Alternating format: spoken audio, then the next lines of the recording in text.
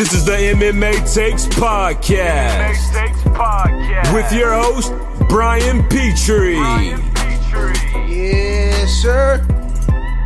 That's me. I'm the host. Welcome to the MMA Takes Podcast. Listen, boys, I wasn't going to hop on. I wasn't going to do it. I decided to do it before Christmas. I wanted to recap. I wanted to end the year. I wanted to go over the bad beats. You know, it's easy to talk about when you win. It's really hard to talk about when you lose. And your boy took a little bit of a beating this weekend. So I want to go over the card. I want to give my appreciation. We'll go over some of the things that are happening at MMA. So this is going to be it. This will be the final podcast this week. Obviously, Christmas is this weekend. Merry Christmas. If you celebrate Christmas, if you are Jewish, Happy Hanukkah. Happy Kwanzaa. I don't know all the other things. I say Merry Christmas. I don't say Happy Holidays. Listen, if you get offended by Merry Christmas, I'm sorry. I'm not a Christian, but I celebrate Christmas. Jewish people, Happy Hanukkah. You know, if you most Jewish people, you know what? I'm not going to say that. I was to say most Jewish people that live in my part of the town, in my part of the world, they celebrate both, which I think is great. I know atheists that celebrate Christmas, so I'm going to say Christmas. Merry Christmas. If you get offended by that, go fuck yourself. All right. Listen, we're going to recap the show or the past weekend UFC. Was it Vegas 19? Whatever it was on the 19th. Tim won again. He ended the year as the champ. Got to give it up to him.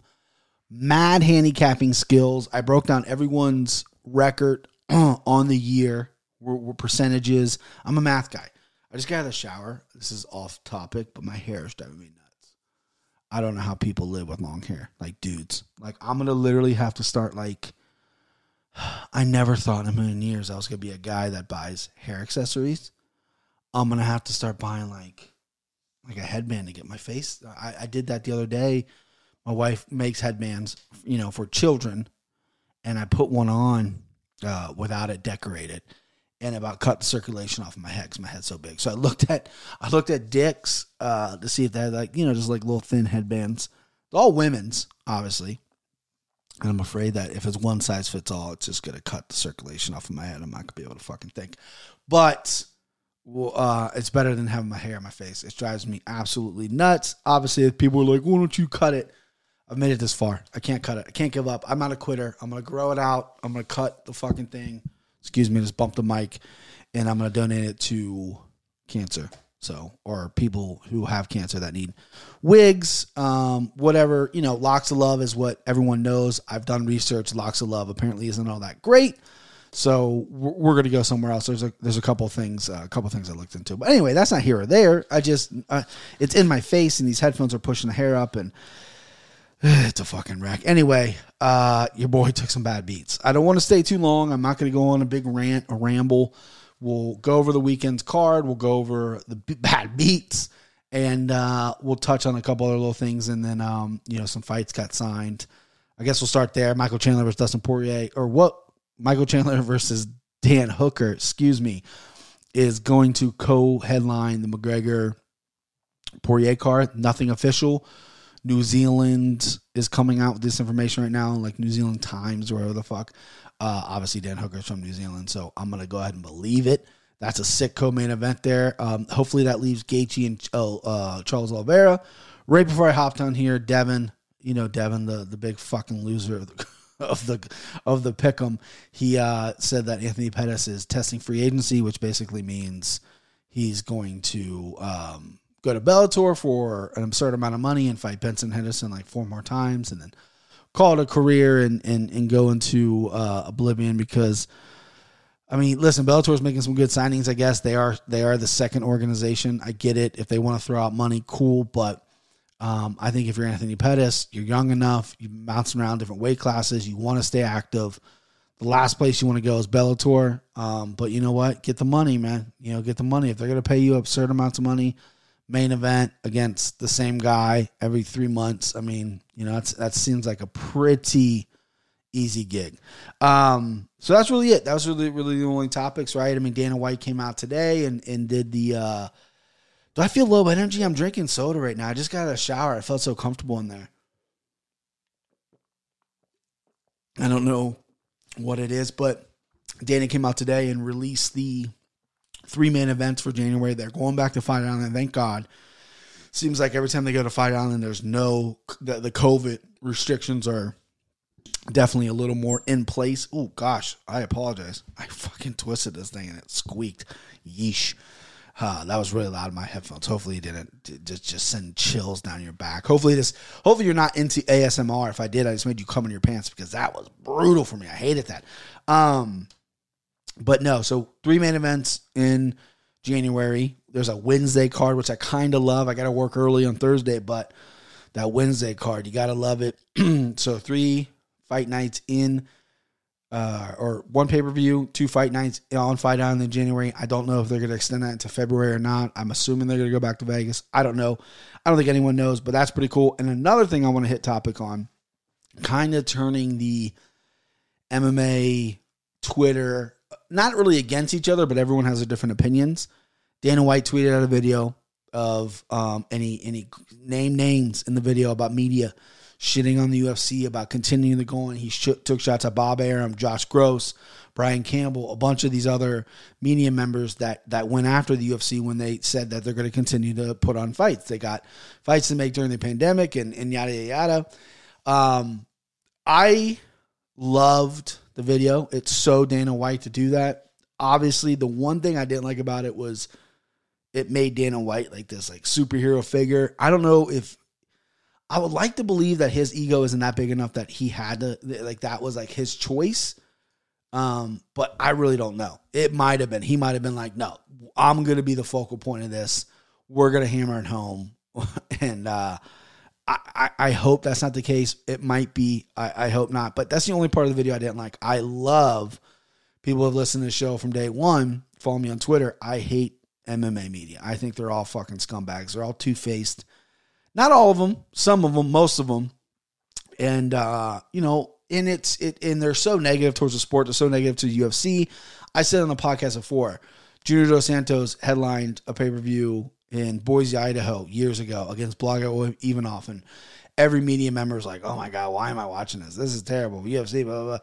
And then if fucking Roy Nelson and Junior Dos Santos headlines a Bellator pay-per-view in Connecticut, the media is going to go, this is a pretty good card. You know what I mean? They're so non-transparent. It's unbelievable. UFC is the number 1 show in town. And, and for some reason, just probably because of Dana White, they don't like that. But Dana White put out that video taking shots at media members. Obviously, every media member's upset. They're like, oh, this is just, you're twisting my words. And haven't you been doing that your entire career with Dana White? Haven't you twisted his words the entire time? Is Dana White always right? Absolutely not. Does Dana White lie? More than likely. He's a fucking promoter. Yes, he lies. Not more than likely. Yes, he has lied. He's a fucking promoter, right? But haven't you twisted his words before? Haven't you done interviews with him and written a misleading headline? That's all these guys do, right? They will on fight night write a misleading headline to make it seem like a fighter's out. You have to read 2 sentences till you finally get to the point where it says their coach or their cornerman or whatever tested positive, not them. So I love that he went after these people. I don't think the media member really they don't get held accountable. And you don't see Roger Goodell doing that. You don't see Adam Silver doing that. You don't see all these other people really doing that. Dana White is the motherfucker that's going to go do it. The MMA, UFC, MMA is a different sport, right? It's different. You don't play this sport. A lot of kids can't, go, let's go play MMA. Like, you can go play a pickup game in basketball. MMA, someone's going to get hurt more than likely. I mean, you could wrestle, you could grapple and stuff, but for the most part, you're going to get hurt. We're different, right? Fans are different.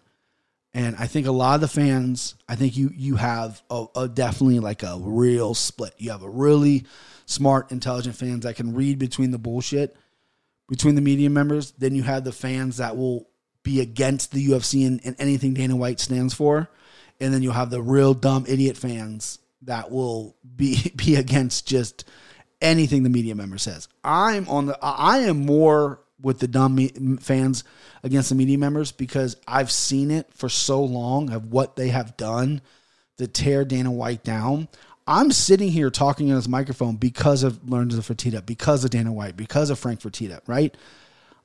If without them, the sport, the UFC wouldn't be where it at. I mean, who knows if Scott Coker would have led Strikeforce and Strikeforce would have been the number one thing, or those fucking when Kimbo, Elite XC, who were those fucking scumbags that it was a father-son duo that ran the Elite XC. It was before Coker. I can't remember. The one kid was like a cokehead, and he was literally like screaming and crying when Kimbo got knocked out by Seth Petrozelli. I forget their names, but like imagine if those guys run the sport. Love them or hate them, Dana White has impacted all of us to get to cover a sport that we love. And I'm sitting here taking time out of my day, taking time out of my wife, my kids to sit here and talk to you for the simple fact that I love this sport. I don't get paid for this. I pay to do this, but I love talking about this sport. It's the greatest sport in the world. I love interacting with the people who message me, and we're growing, and like-minded people that love MMA. And without Dana White, without the Fertitta brothers, not just this year, but all time, I wouldn't be here. I guarantee it. I'd probably be, maybe, I mean, I was in the wrestling when I was a kid. Maybe I'll still be in the WWE. I don't know.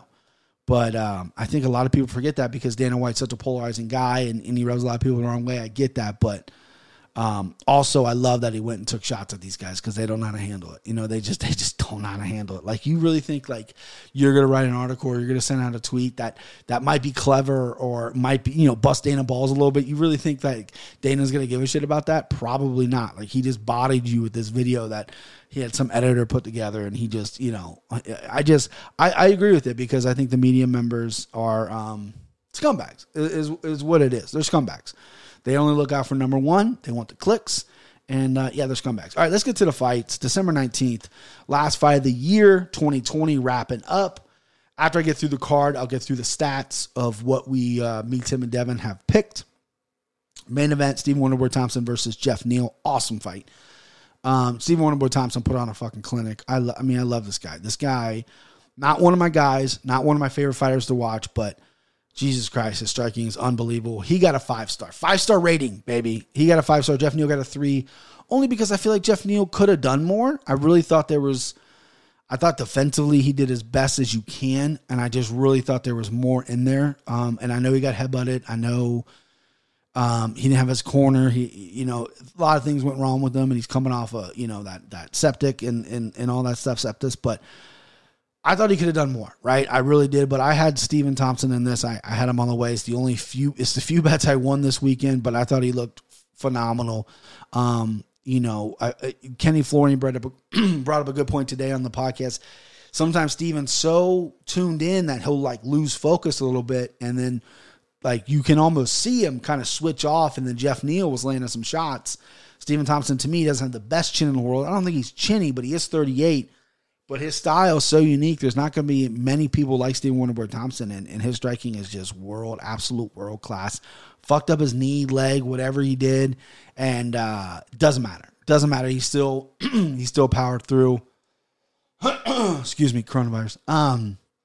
Awesome performance, and I really like Jeff Neal. Jeff Neal proved that he's a main event fighter. You got to get him in there with someone that's going to stand up with him. Him and Robbie Lawler would be a fucking sick fight. Put him in the main event. You can main event this guy now. Went 5 rounds, didn't gas, wasn't good shape, just couldn't solve the puzzle of Wonderboy Thompson, which not a lot of people can do, at least on the feet. Tyron Woodley did it, grounding him, hurting him with some power. And obviously Anthony Pettis knocked him out, but that was kind of a fluke thing when Wonderboy was actually winning the fight. But yeah, I 5 stars all around for Wonderboy Thompson. He's 38. Matchups are going to be important. He does get banged up a little bit. He missed a year, broke both hands. He thinks he tore something in his leg. Hopefully it's not a quad tear. Those take forever to heal. He's a big enough name, and he's a main event fighter where I don't know necessarily if he needs to take 3 or 4 fights a year. I don't know how active he needs to be, but I would like to see him maybe fight twice in 2021 if that's possible with the injuries. Get him high-ranked guys. A lot of people are saying the baddest motherfucker versus the nicest motherfucker. They've already fought. I don't want to see it again. Give me Stephen Thompson versus oh God, I should pull it around. My brain isn't all the way there. I feel low energy. Should I re-record?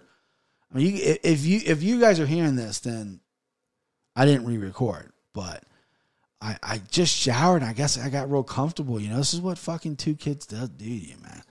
Two kids would do that. You know what, UFC, I don't want to go to your store. Quit doing that. Let's look at 170. Stephen Thompson's 5. Leon's fighting Kazma. Chiesa, Magny matched up. Neil just lost. Pettis. Bilal Muhammad would be an interesting name. Let Bilal, who's ranked now, jump the line, get Stephen Thompson. Masvidal, Colby. Colby and Stephen Thompson's really good too. Gilbert's obviously getting the shot. I think they're going to do Colby, Masvidal beginning of next year, big pay-per-view. Burns, Kamaru. Maybe they'll do that on the same card. Leon versus Kazmat's fighting in January. Tyron Woodley's washed. I mean, listen, Damian Maia, he's ranked 7th, but, I mean, I don't really know about that. I think Bilal Muhammad, give Bilal Muhammad a shot at Stephen Thompson. Let Stephen Thompson heal up. Maybe let Bilal win a couple fights, a few fights, and we're there. But fantastic performance. The in and out, the movement, the pace that he keeps with the movement, it's unreal. Co-main event, Jose Aldo versus Marlon Chito Vera. Aldo got a 3, Marlon got a 2. I picked Marlon. I betted Marlon in a parlay, an underdog parlay. Obviously, that failed out. That was just like a kind of a Hail Mary parlay. That wasn't a bad beat. I thought Jose Aldo won pretty much every round. The second round could have been close, but he won the first, definitely won the third. Second round could have been a little close, but a lot of people did give it to Aldo. Aldo's body punching is phenomenal. Chito, this is kind of the Chito I thought was going to show up against Sean O'Malley, right? Sean O'Malley, as much as I love the guy's skills, he proved to be a little soft because, you know, he got kicked and that was kind of it. Chito Vera, I think, is a really tough, durable dude, but I don't think he's this super well-rounded guy. I picked him because I thought maybe Aldo's done and shot and Chito was going to walk through some of his stuff and maybe catch Aldo, but in the exchanges, Chito just didn't really have the best boxing. He had some good kicks. He's long for the division. Tried to take Aldo down. Wasn't going to happen. He's a black belt on the ground, but when Aldo got his back in the third round, like, he couldn't get out of it. You got to do everything you can to get out of it. You're on that thing for 2 minutes. You look up at the clock. You have 3 minutes left. 2 minutes left in the round. You got to do something, right? Like, I don't have the answers. I don't have a black belt in jiu-jitsu, but you got to fucking figure something out. He kind of let that go, and he kind of can hold his hat like, oh, well, he just held me that third round. Yeah, but that's MMA, dude. You got to get out. Unimpressed with Chito Vera. He got 2 for the simple fact that he might have won the second round. I thought it was a competitive fight until the third round. Aldo looked good. He didn't look great. He's definitely slower, but he still has those body punches, which is a new wrinkle to his game that he was, ever since really Jeremy Stevens, he's really added it to his game. And when he fought Petron, the champion, it was fairly close in that first half of the second round. And then Petra kind of started getting his timing, really took over, just the younger, more aggressive, powerful fighter. But I didn't think Aldo looked terrible in this fight, but he's not getting more than a 3 from me. All right, next up, Michel Pereira versus Chaos Williams. A little bit of disappointing fight. Everyone was excited for this fight. It was a little underwhelming, to say the least. Michel Pereira is a fucking wild man. Chaos Williams, a lot of questions need to be answered on this guy. Of course, Devin immediately turned his back on him, said he stinks. I think it's a tough matchup. I think Chaos Williams, he's 11-1. Now he's 11-2. That's his 13th fight, There's room to grow. He's still in Michigan. It's not a big camp up there. He has tremendous power. He has good cardio. His takedown defense is obviously a little something we need to work on because Michel Pereira is not a great takedown guy. And then Chaos Williams, though, needs to be a little more urgent in there when he gets up. I thought the game plan was a little bad for him. I thought he was just really wanted to counter, which is fine, right? But Pereira took some of your shots, right, off some of those counters. And I think that's when you got to go for it. I thought the times Chaos has looked good is when he went for it. However, I think Chaos Williams won this fight. He literally outstruck Pereira on every single measure there is. Yes, he got taken down. Yes, there was that weird submission at the end of the round. You can't give Pereira that round because of that. I thought Chaos Williams landed the bigger shots, and I thought he stalked Pereira. Pereira just moved a lot but didn't do anything. I said it was a robbery on Twitter. I'm going to walk that back a little bit, even though I do think Chaos Williams won, just for the simple fact that he was more active and he landed more strikes, and Pereira did nothing with the takedowns. He had that one submission threat. It was a weird exchange. It was a weird scramble at the end of the round. I don't think that was close to being finished, but that's the only really threat he had. and Chaos was throwing bombs in there. It didn't really wobble Pereira. Pereira took some shots, so his face was a little fucked up. Very close fight. I'm going to walk back the robbery claim. I missed out on about $800 here, okay? It's about $800. Let's talk money. Let's talk fucking money. He was in my underdog parlay. I had 2 of the other fights right already, and I needed this one, right? I wanted this one, and I missed it. I missed it by a fucking... Why couldn't the judges be shitty for this one, right? You know, a lot of people had Pereira. A few people had Chaos. More people were on the Pereira side. I think I am obviously too close to the situation because I had money on the line. However, I got to rewatch it, okay? But I'm going to say Chaos Williams won. I'm going to say I got robbed, and FanDuel owes me $800. All right, next up, Marlon Moraes was Rob Font. Rob Font got 4. Marlon Moraes got 1. Marlon Moraes,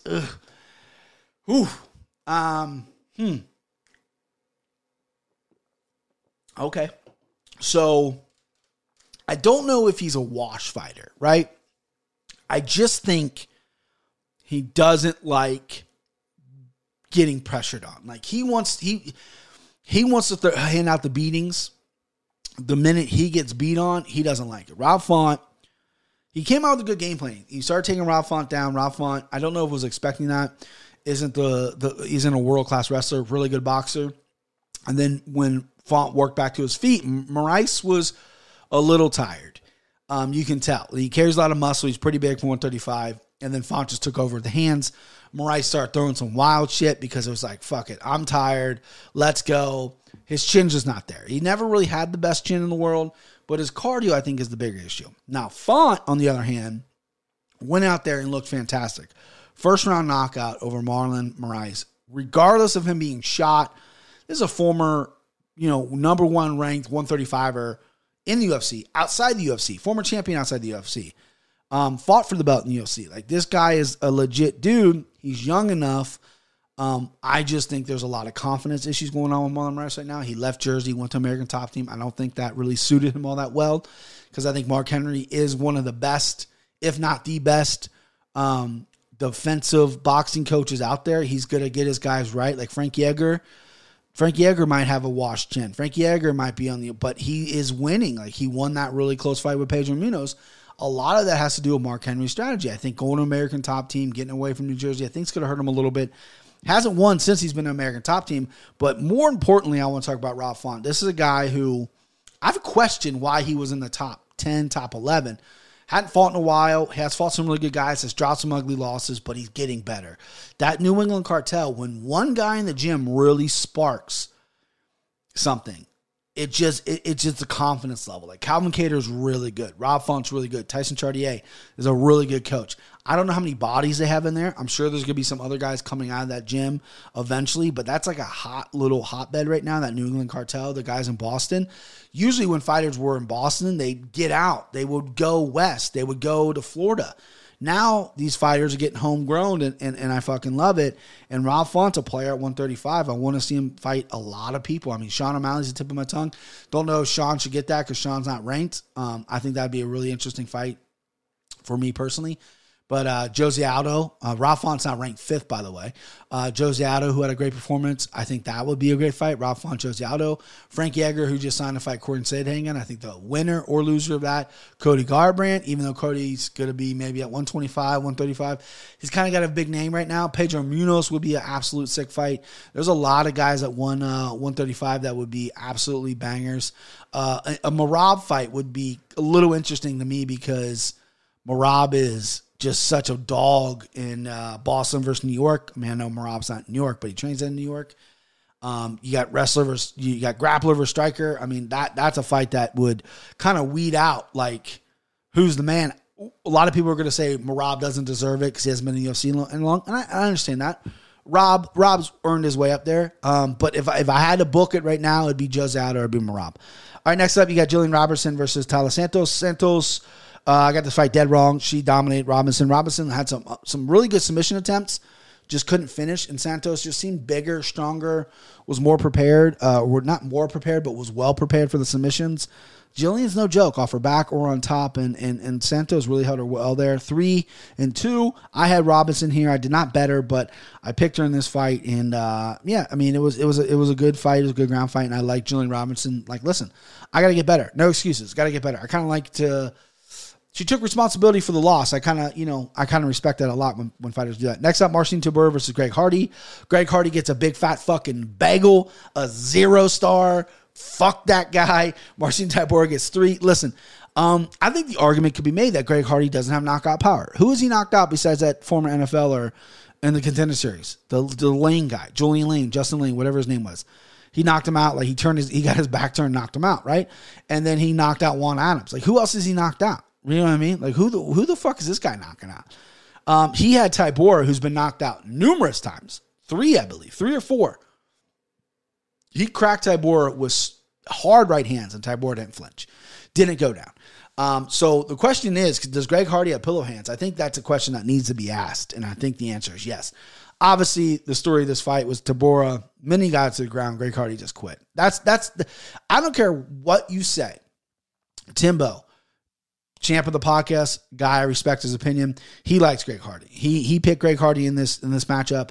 He bets Greg Hardy. A lot of people doubt Greg Hardy. I am harder on Greg Hardy than probably some people. I know a lot of people don't like him because of his backstory, and that's the reason why I don't. I did give him credit because you watch a guy like Nate Robinson, who's a high-level athlete, get in there and try to box. He just can't do it. Greg Hardy did look good in the stand-up. His hands do look good. He is catching along, but this is MMA. And he was very arrogant coming in this fight. He was saying he was calling out Deontay Wilder, Tyson Fury, Anthony Joshua, said he was going to go box, overlooking Tybura a little bit. And the minute the fight hit the ground, it looked like he has never done ground training in his life. He was exhausted, right? And he curled up. And that was his way of saying, all right, save me. He's like, I'm not going to tap, but come save me. I'm not moving. I'm not going to do this. And the pictures afterwards of how exhausted he was, I love it, right? That humbled him a little bit. I mean, listen, this is MMA. That's the hardest part of this fucking sport is the ground game, is the wrestling. You got to get that on point. And Tybura, everyone, me, Devin, everyone knew what he wanted to do. He wanted to get the fight to the ground. He's a big boy himself. Greg Hardy is a freak athlete. He's huge. He cuts to 265.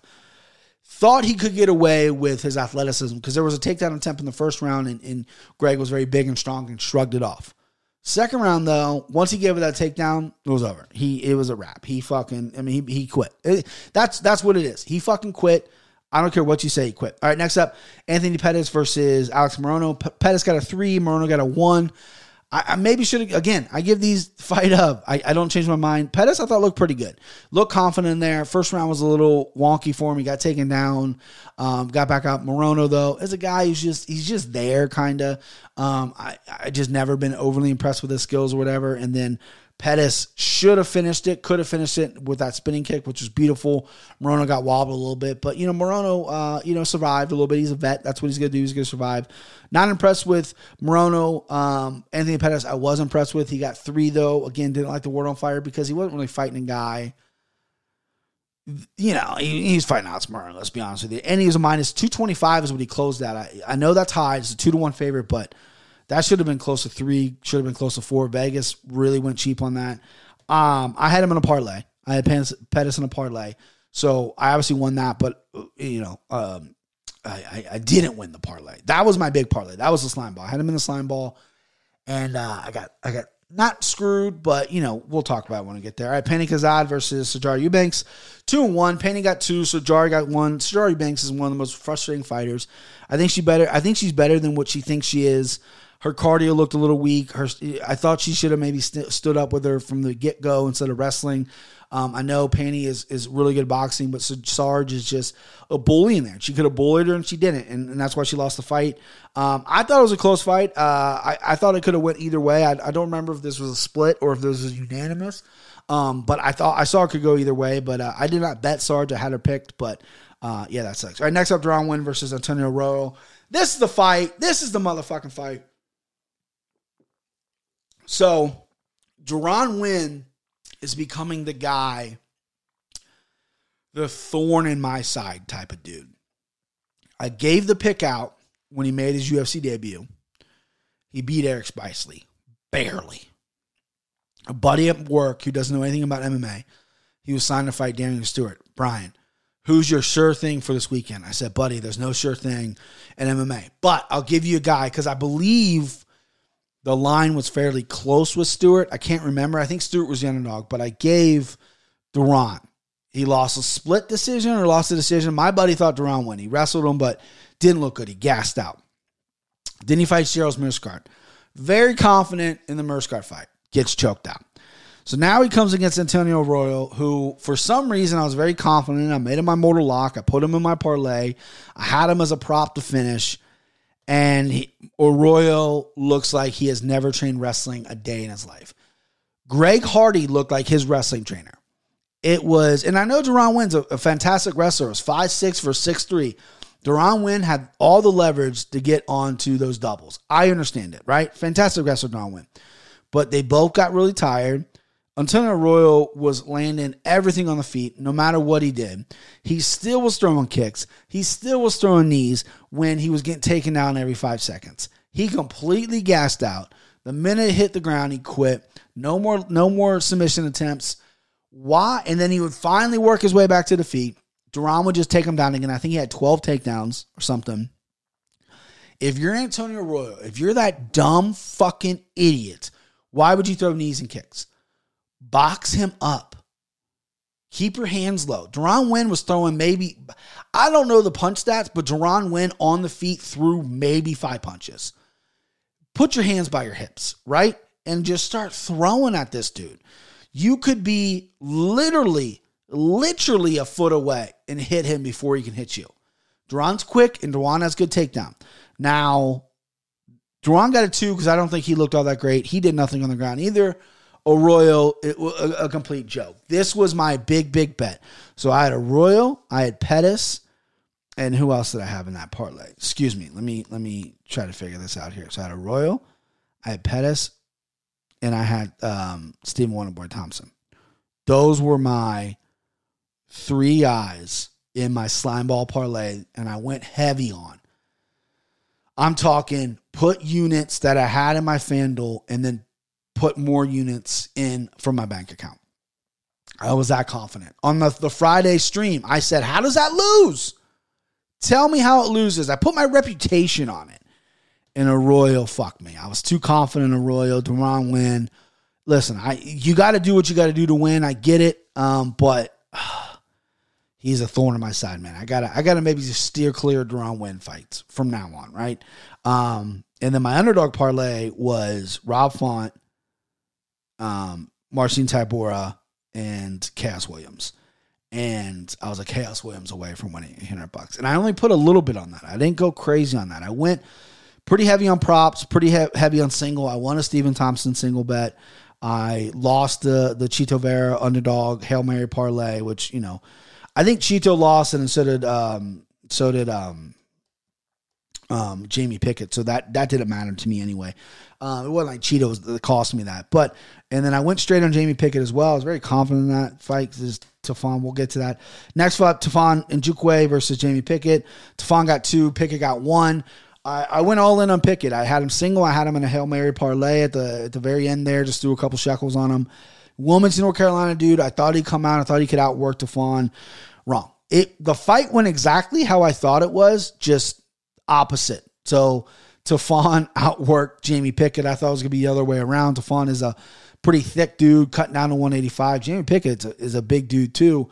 I thought Pickett was going to have a little bit of a reach and stay on the outside and stick a move, but he completely gassed out. He ate some big punches, big kicks, and didn't get finished. Has a good chin, but just doesn't have an overall well-rounded game. Tafon's a guy who I think I'm going to fade for a while. He's going to have to do a lot, and I'm talking a motherfucking lot, for me to switch my mind on him. I think I'm going to fade him for a while. What else? You can't bet him. I can't, certainly when he comes in 2021. All right, we got Jimmy Flick versus Cody Durden. Jimmy Flick got 4 versus Durden. Again, here's the star system. Second fight of the night, it was a flying triangle. I got a little happy. I wrote 4 down.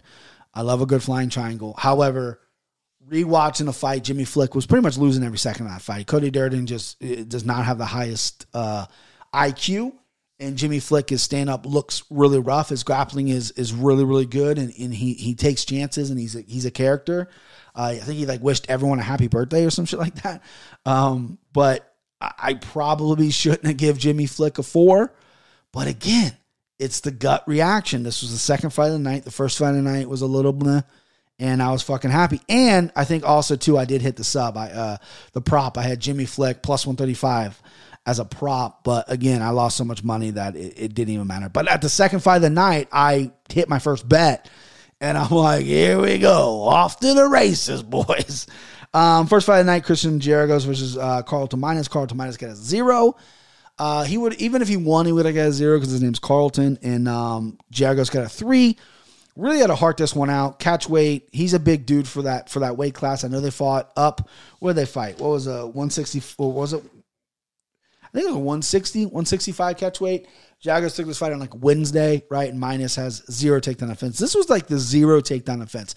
Do these guys know that they're fighting MMA?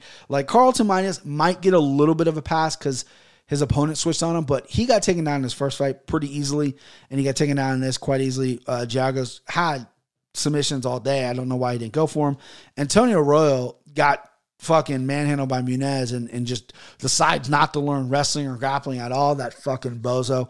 I'm never going to forgive him. And then you got Greg Hardy with his takedown offense is okay, right? Because he's big and strong and powerful. But once you get there, he just floundered. All right. So like I said, Tim won. Props to Tim. He finished the year as the champ. The strap stays with him. Very exciting. We're going to change the rules up a little bit next year. Sometimes it gets lost on me as well, is that we're not just picking fights to be right. We're picking fights so you guys can make some money. So I'm trying to come up with a system that is going to force people like Tim and Devin and myself to really risk it, right? Because that's the only time you're really going to hit something in MMA betting is if you really take a chance, right? It's easy to play it safe. Any asshole can go on Twitter and pick all chalk and maybe one favorite or one underdog just because he knows that underdog's name. That's fine, right? Anybody can do that. I used to do that. Before I had the podcast, I'd get on Twitter, I'd get on Facebook, I'd give my picks out. I went back and looked back in 2009, I was giving my picks out. They're all fucking chalk, right? That's all they are. I was just picking the names. And I don't know if I was right or wrong or whatever, but it doesn't matter. Any asshole can do that. So with you guys giving us your time and your ears, I want to make you guys money. I want to line your fucking pockets, right? And that's my goal. I gamble every single fucking card. So I do my due diligence. If you're winning, I'm winning. If I'm losing, you're losing. That's just the way it is. I like when people fade me sometimes too, because I like another part of gambling is you being right. Every man, every fucking alpha wants to be right. The money's cool, but you think so-and-so's going to win? I think this guy's going to win. And then being right is really cool too. So with the pick'em, you kind of have that dynamic because Devin doesn't bet. He doesn't gamble, but he wants to be right. He knows MMA. He picks. He does the research. I'm trying to get him to gamble because I think he can make some decent money on that because, like I said, he loves this sport. He lives this sport. Sorry if you heard that weird thing. My hair is driving me fucking nuts. He lives this sport. He loves this sport. And I think he could do really, really well. But he doesn't gamble. So he picks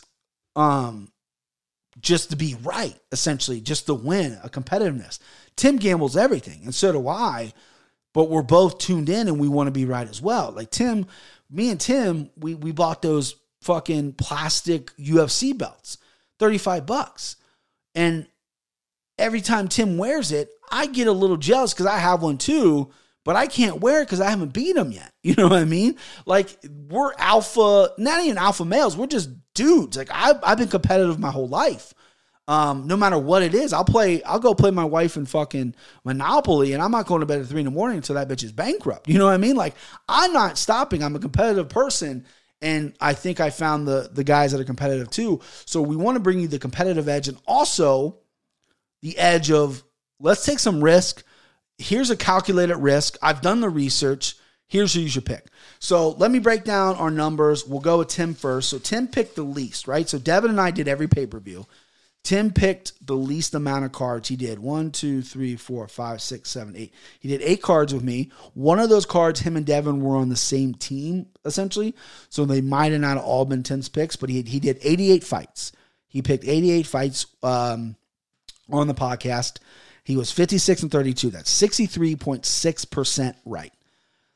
Out of those picks, he picked 29 underdogs. 16 of those were right. I'm gonna put all these on. I'm gonna create a graphic. I'm gonna put all these on Twitter and Instagram as well within the coming day or something whenever I get around to it. But 16 of 29 of his underdog picks, right? That's 55.1% of his underdogs he was hitting. And his biggest dog that he hit was plus 250 on Nicholas Darby recently. He hit that. I'm not sure if he bet at that fight, but he was the only one on the podcast. That was a podcast where my daughter was born, so Tim and Devin just did it. I gave my picks out, but I didn't record the podcast, and I was on Dana Rodriguez. He was my mortal lock, and Dalby won that fight. I know it was a decision. A lot of people thought maybe Rodriguez won or whatever, but that was his biggest win, plus 250 for Timbo. All right, so Devin picked 148 fights with me. He did 1, 2, 3, 4, 5, 6, 7, 8, 9, 10, 11, 12, 13. He did 13 cards with me. He picked 148 fights. 87 were right. That's 58.7%. So he's almost at 60% of fights, picking almost 150 fights. That's pretty good. And then his dogs, he had 31 dogs. He picked 31 dogs. 18 out of the 31 he got right. So when he picked a dog, he was 58% right picking underdog. So he was pretty consistent throughout. 58.7, 58%, almost 60% through the year. His biggest underdog on the year was Jan Blachowicz. He had Jan Blachowicz over Dominic Reyes. It was a solid pick. And Tim had Jan as well. However, Dalby was a higher underdog at plus 250. So Tim did have Jan Blachowicz as well. But those are good numbers. I mean, Tim picking over, I know when you do percentages, you also got to factor in how many more fights you guys are picking or whatever. Regardless if you slice it, I mean, Tim almost picked 100 fights. Devin picked almost 150. I mean, 60% and over 60% is pretty fucking good. Now we get to the big dog. We get to me. So I picked 448 fights this year. I got 251 right. 56.3%. Now I think I gave this update like halfway through the year, maybe not even halfway through the year. I don't remember when I gave it, but I said I want to get to 60, right? I think I was at 58% picking. I obviously dropped down 2%. So I'm not happy about that. Next year we're getting 60%, but picking 448 fights and getting 56% of them right. Not bad, right? Not bad. So that's not crazy. My biggest dog of the year, who I bet it, and I didn't put a lot on him, but I did single him up, was Fabricio Werdum plus 275 over Alexander Gustafsson. My worst bet of the year, which I don't have this down for Devin and Tim, and I don't have this written down for me, but I'm gonna tell you it's Max Rothkopf, the guy who quit. I had a lot of units on him. I was all over that guy. And for my dogs, I picked 137 dogs this year. 56 dogs I got right. I cashed on 56 dogs. Every time I pick a dog, I usually bet it some way or another. Usually not straight. No, excuse me. Usually not in a parlay, usually straight. Sometimes in a parlay, really depending on what I want to do. The slime ball parlay kind of came up late in the year where I was hitting on that, but 56 out of 30, that's 40%. 40% on the underdogs I was hitting. So that's not great numbers. I thought my numbers would be a little better. Listen, picking 50% of the year, picking every single fight out of 448 fights. That's not crazy. That's not bad. 40% of underdogs, though, I got to clean that up a little bit. I gave a lot out because I'm dog chasing. Be a dog. So that was the year right there. I'm going to post all these on Instagram, on Twitter, and everything. All right, that's it. That's the show. 44 minutes. Listen, guys, the year's over. 2020, it's been a crazy year. Coronavirus, everyone's been affected by this. Everyone's lives have changed. But thank you for listening. We're continuing to grow here. It's just me in a spare bedroom talking to a microphone about a sport that I love. I went over this in the beginning, and I just was telling my wife this. It's amazing that I have people that message me, that listen, that like it, that make me a part of their day. It's wild, and I'm not a humble person. Okay. I'm not modest, right? I have an ego. But it really does truly blow me away. That people from Australia, people from all over the world listen, like it, agree with me, maybe even disagree with me, which is fun too, which is fine. You shouldn't agree with everything anybody says. And then they'll message me, either Twitter or Instagram, or reach out to me any kind of way. And it's just an awesome, awesome thing. I encourage that. If you listen to this podcast, please reach out to me. I want to be friends with you. I want to know you. I want to talk fights. It's my favorite thing in the world. Next to my family, it's my favorite thing in the world, right? I absolutely love it. It's such a diverse world fighting is, and there's so many storylines. There's never an off season. I know we got a 3-week break, but the NFL's got a fucking 6 months break. The MLB's got a 6 month. We don't have to wait that much longer. 3 weeks is nothing. We'll recap. We'll regroup. We'll start a new year. We'll win some fucking money. And I just can't thank you guys enough. I truly, truly mean that. If this ever turns into money, if I ever make a dime about this, I'm just going to put it right back into the podcast.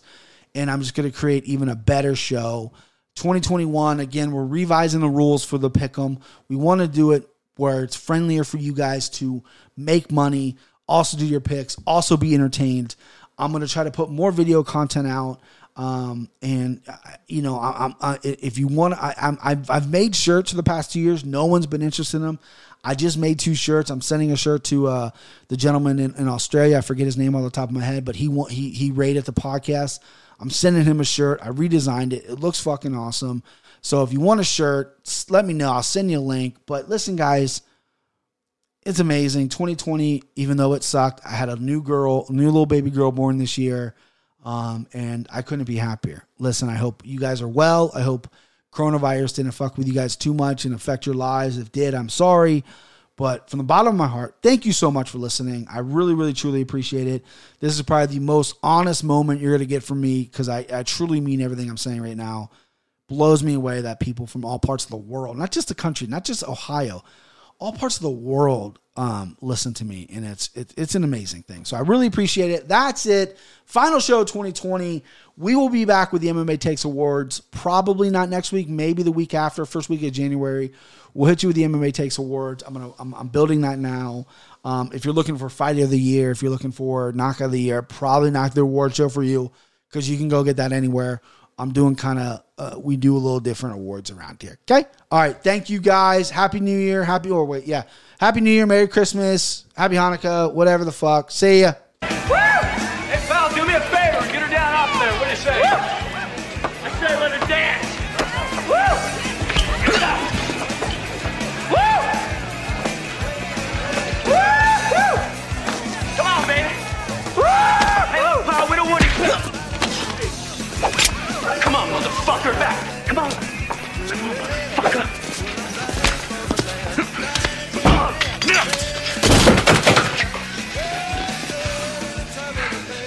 Escort this gentleman to the door.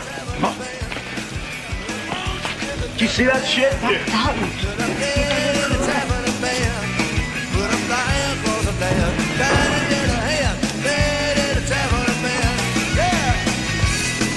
Who is that guy? He's good. He's real good. The name is Dalton.